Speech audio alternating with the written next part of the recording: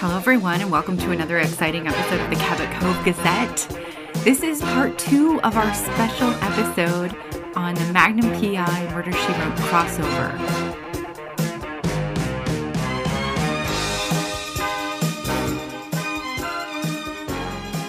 So what happens in the Murder, She Wrote episode? So, it really does sort of seamlessly pick up from climax of the Magnum episode.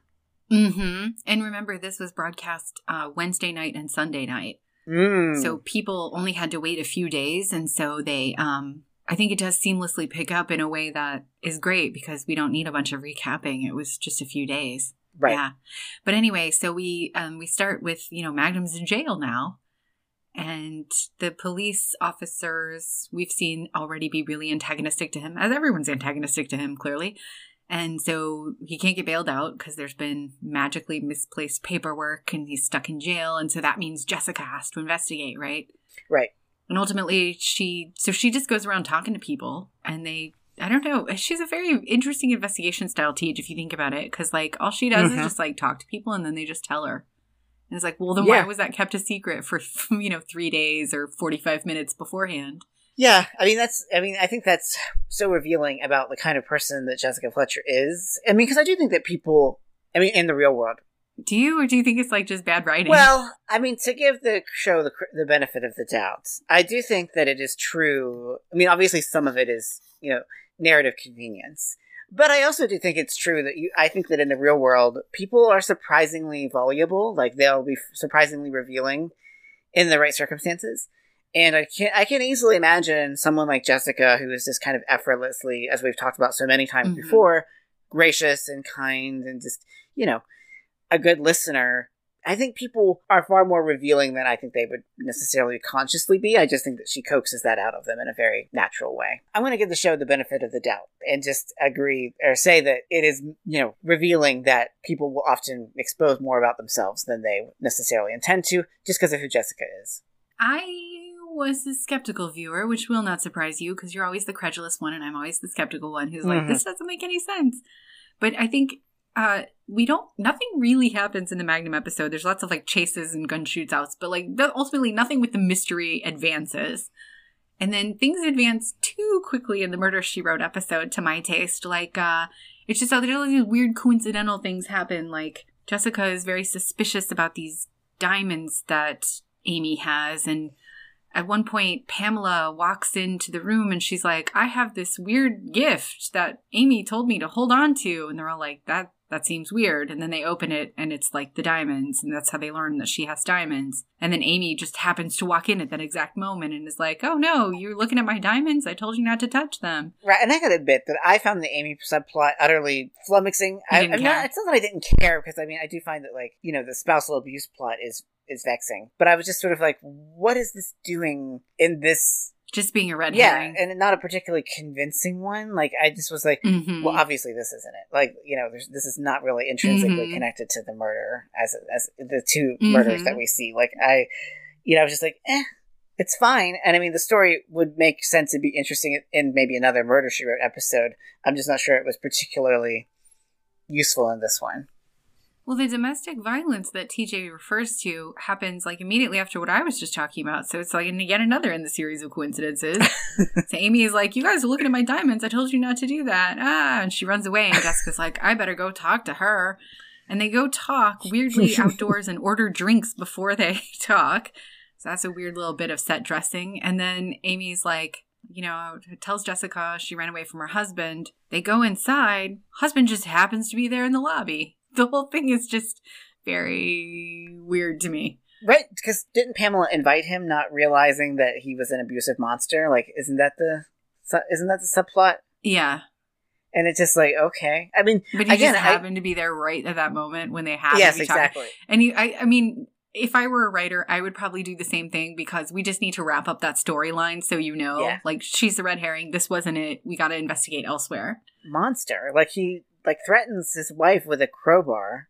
And as he says, because after he breaks into her hotel room, he's like, this worked really well at breaking down the door. It could work equally well in breaking open a head, which is really, awful. And then he attacks poor... Yeah, he comes after Jessica and her with a crowbar. Yeah, then he attacks Higgins. Well, that's the best part, is he's, like, coming at Jessica with a crowbar, and she's like, somebody's behind you, and he's like, I'm not falling for that.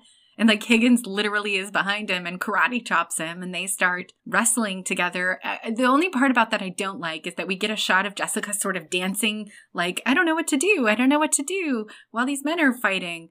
Right. And then she just sort of kicks the crowbar away, and that's her contribution to the big scene. But it does give her admiration for Higgins, because she's like, oh, that was just so great how you took him down.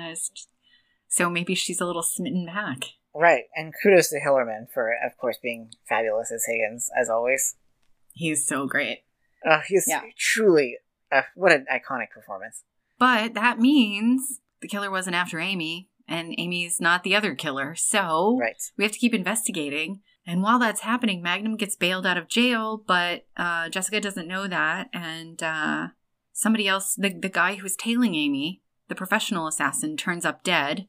No, the guy from the office, Pack Isle Industries, turns up dead with a Detroit Tigers baseball cap neatly placed at the scene, which would imply that Magnum did it, because he's always wearing a Tigers baseball cap. Right, the cops are like, clearly it must be Magnum, as if, like, even Magnum and all of his, sort of blasé attitude toward everything would be stupid enough to leave his hat behind. Like, yes.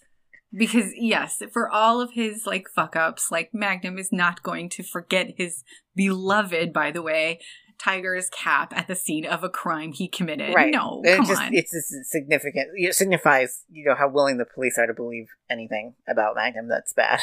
Well, now he's gonna be arrested again for a second time for murder. He really just can't keep himself out of trouble. It's true. And they've just been waiting. But it's like, it does strain even my credulity,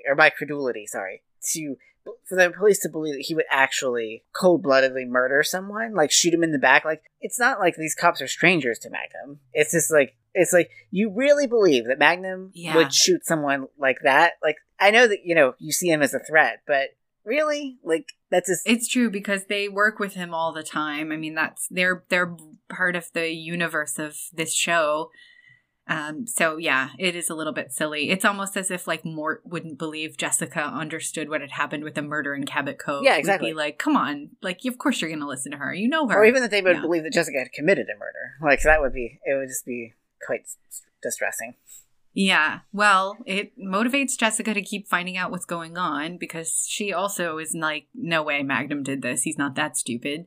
And what I love is that she pulls the old, like, oh, I locked myself out of my hotel room, can you let me in bit with the hotel maid.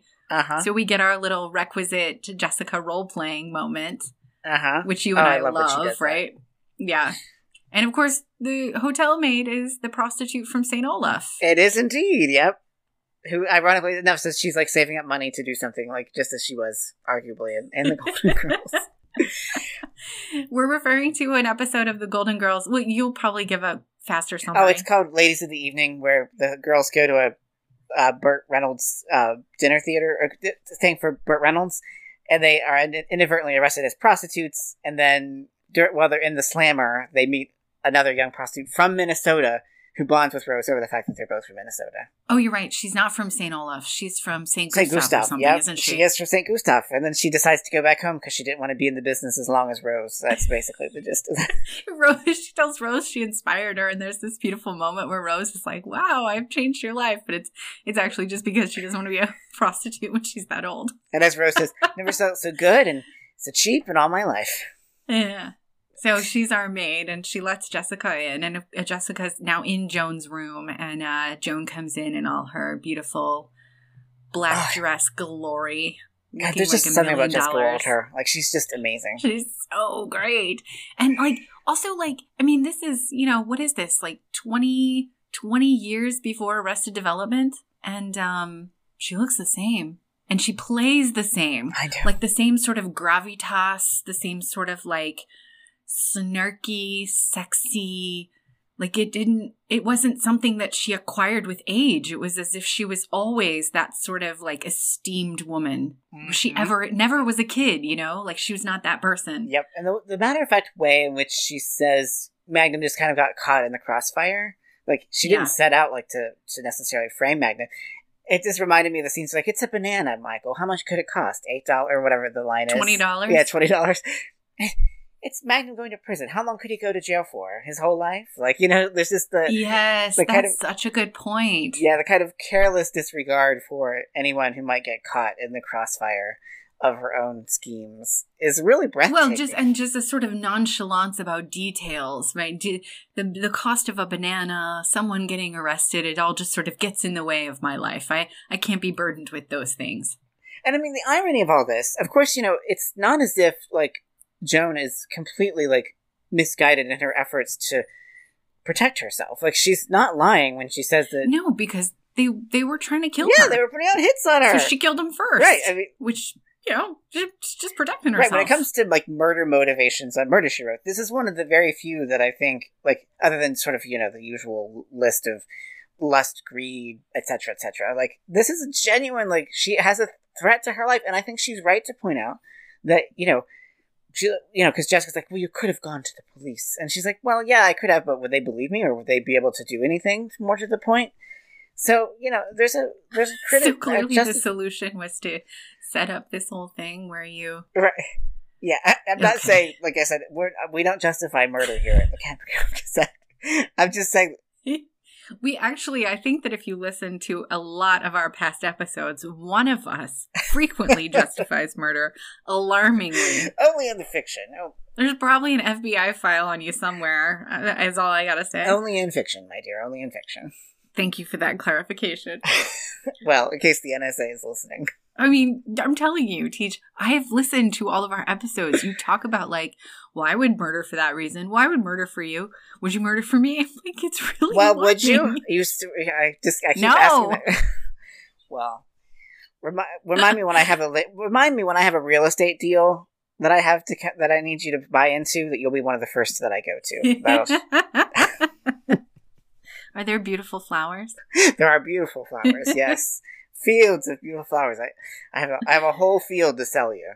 So anyway, Jessica's confronting Joan in her hotel room. And of course, Joan is doing the Murder, She Wrote thing, where she's got to confess everything instead of just quickly killing Jessica. And at the same time, we see that Magnum is outside climbing the hotel window ledge.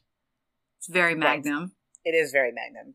And so he, right as she's ready to shoot Jessica, he jumps in the window and scares Joan. But doesn't get the gun away from her. He doesn't take the gun away from her because he's Magnum. So he just sort of stands there with his hands up. Now she's pointing a gun at him. I know. I was like, so you're supposed to be the knight in shining armor. Right now you're both just standing there at the mercy of Joan. You know what? I made my notes ahead as I was watching. I was like, Magnum's outside the window. Magnum crashes through. And then I had to scribble it out. Like, no. He just gently climbs through an already open window and stands there. But the police happen to arrive at that exact moment.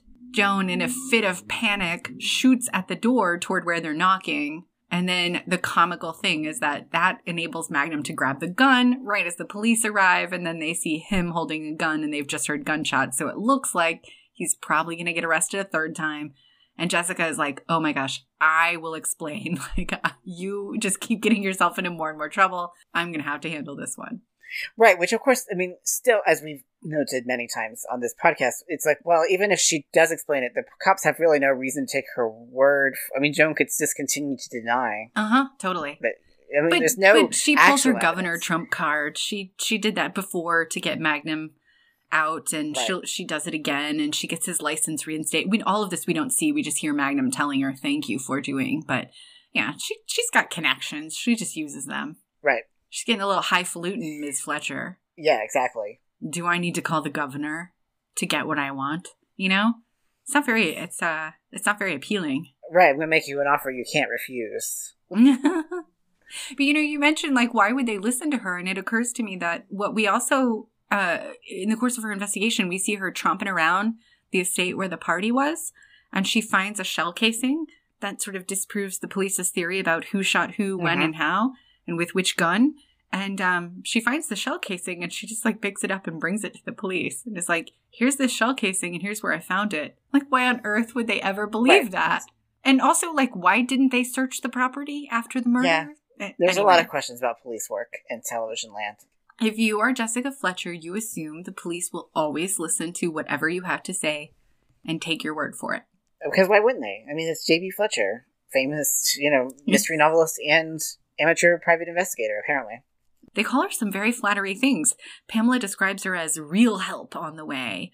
And Higgins, this is all before she arrives, right? And we're still like, it's supposed to be a question mark who this amazing investigator is. Although not really, because you would have been watching this knowing it was a crossover. But anyway, Higgins describes her as a renowned name in the intelligence community. Like such a, almost as if she's like some like Black Ops, CIA operative, whatever. No, it's Jess who types novels at her dining room table in Cabot Cove. On a typewriter. Which is part of the deal that Magnum makes with her at the end. He says, listen, we're going to go our separate ways. You don't take out a private investigator's license.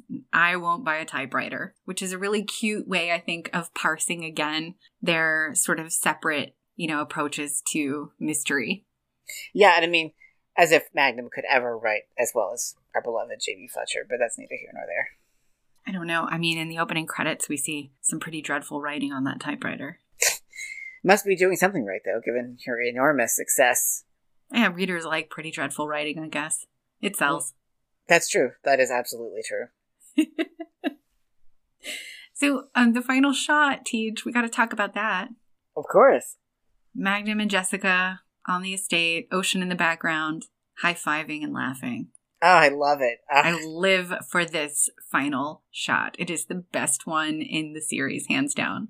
When we talk so much about, have talked about so much before, the way in which these moments sort of project us into a positive future of optimism and joy with equilibrium restored, like all of that stuff is so epitomized by that particular moment. Like, and as I said earlier, the easy camaraderie between Magnum and Jessica is just emblematized in that moment. It's just a moment of such naked and pure joy that I just inject it straight into my veins, is what I'm saying. I think this really harkens back to what we've said about Jessica before, that she is very, very good at making friends with lots of different kinds of people from different walks of life. Because there's definitely tension between her and Magnum at first, maybe throughout the course of investigating. But by this point, I think that scene shows us they are so appreciative of those differences. And that they've come to this point of like really mutual respect. They've each saved each other from getting murdered at some point. And there just seems to be such like mutual respect. And I love that because I think that says so much about Jessica's character. Mm-hmm. That she, like, why on earth is she friends with this guy? Well, she probably will be, and they'll probably stay in touch. Mm-hmm. Oh, absolutely. I like to imagine that there's an entire extended universe of Jessica Magnum crossovers. I'm totally going to go look up that fanfiction tonight. And also, like, do you want to write some together? That would be amazing. Yeah, we should apply to be ghostwriters for that series that's still going on. I'm sure there are more Murder, She Wrote fans who want to see more of J.B. Fletcher and Magnum crossovers. Yeah, Magnum PI did several crossovers. Like, they did this one. They did one with Simon and Simon. That's an even weirder one than this one. Right, it's like basically the same. Well, I know, but like, I don't know. There's just something innately strange about seeing Magnum PI and Simon in the same show. Yeah? Why?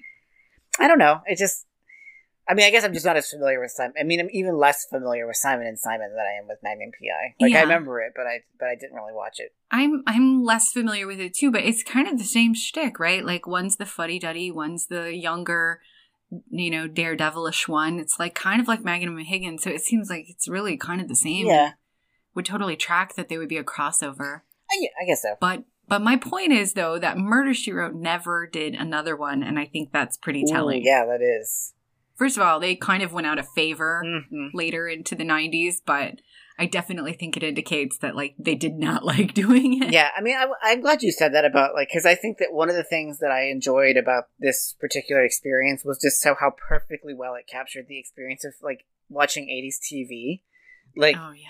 Like, I mean, I'm an 80s kid. I was born in 84, so I can remember this stuff in a very vague sense. But I do remember, like, the joy of crossovers like this. Like, there's just something really fun about seeing your favorite universes brought together.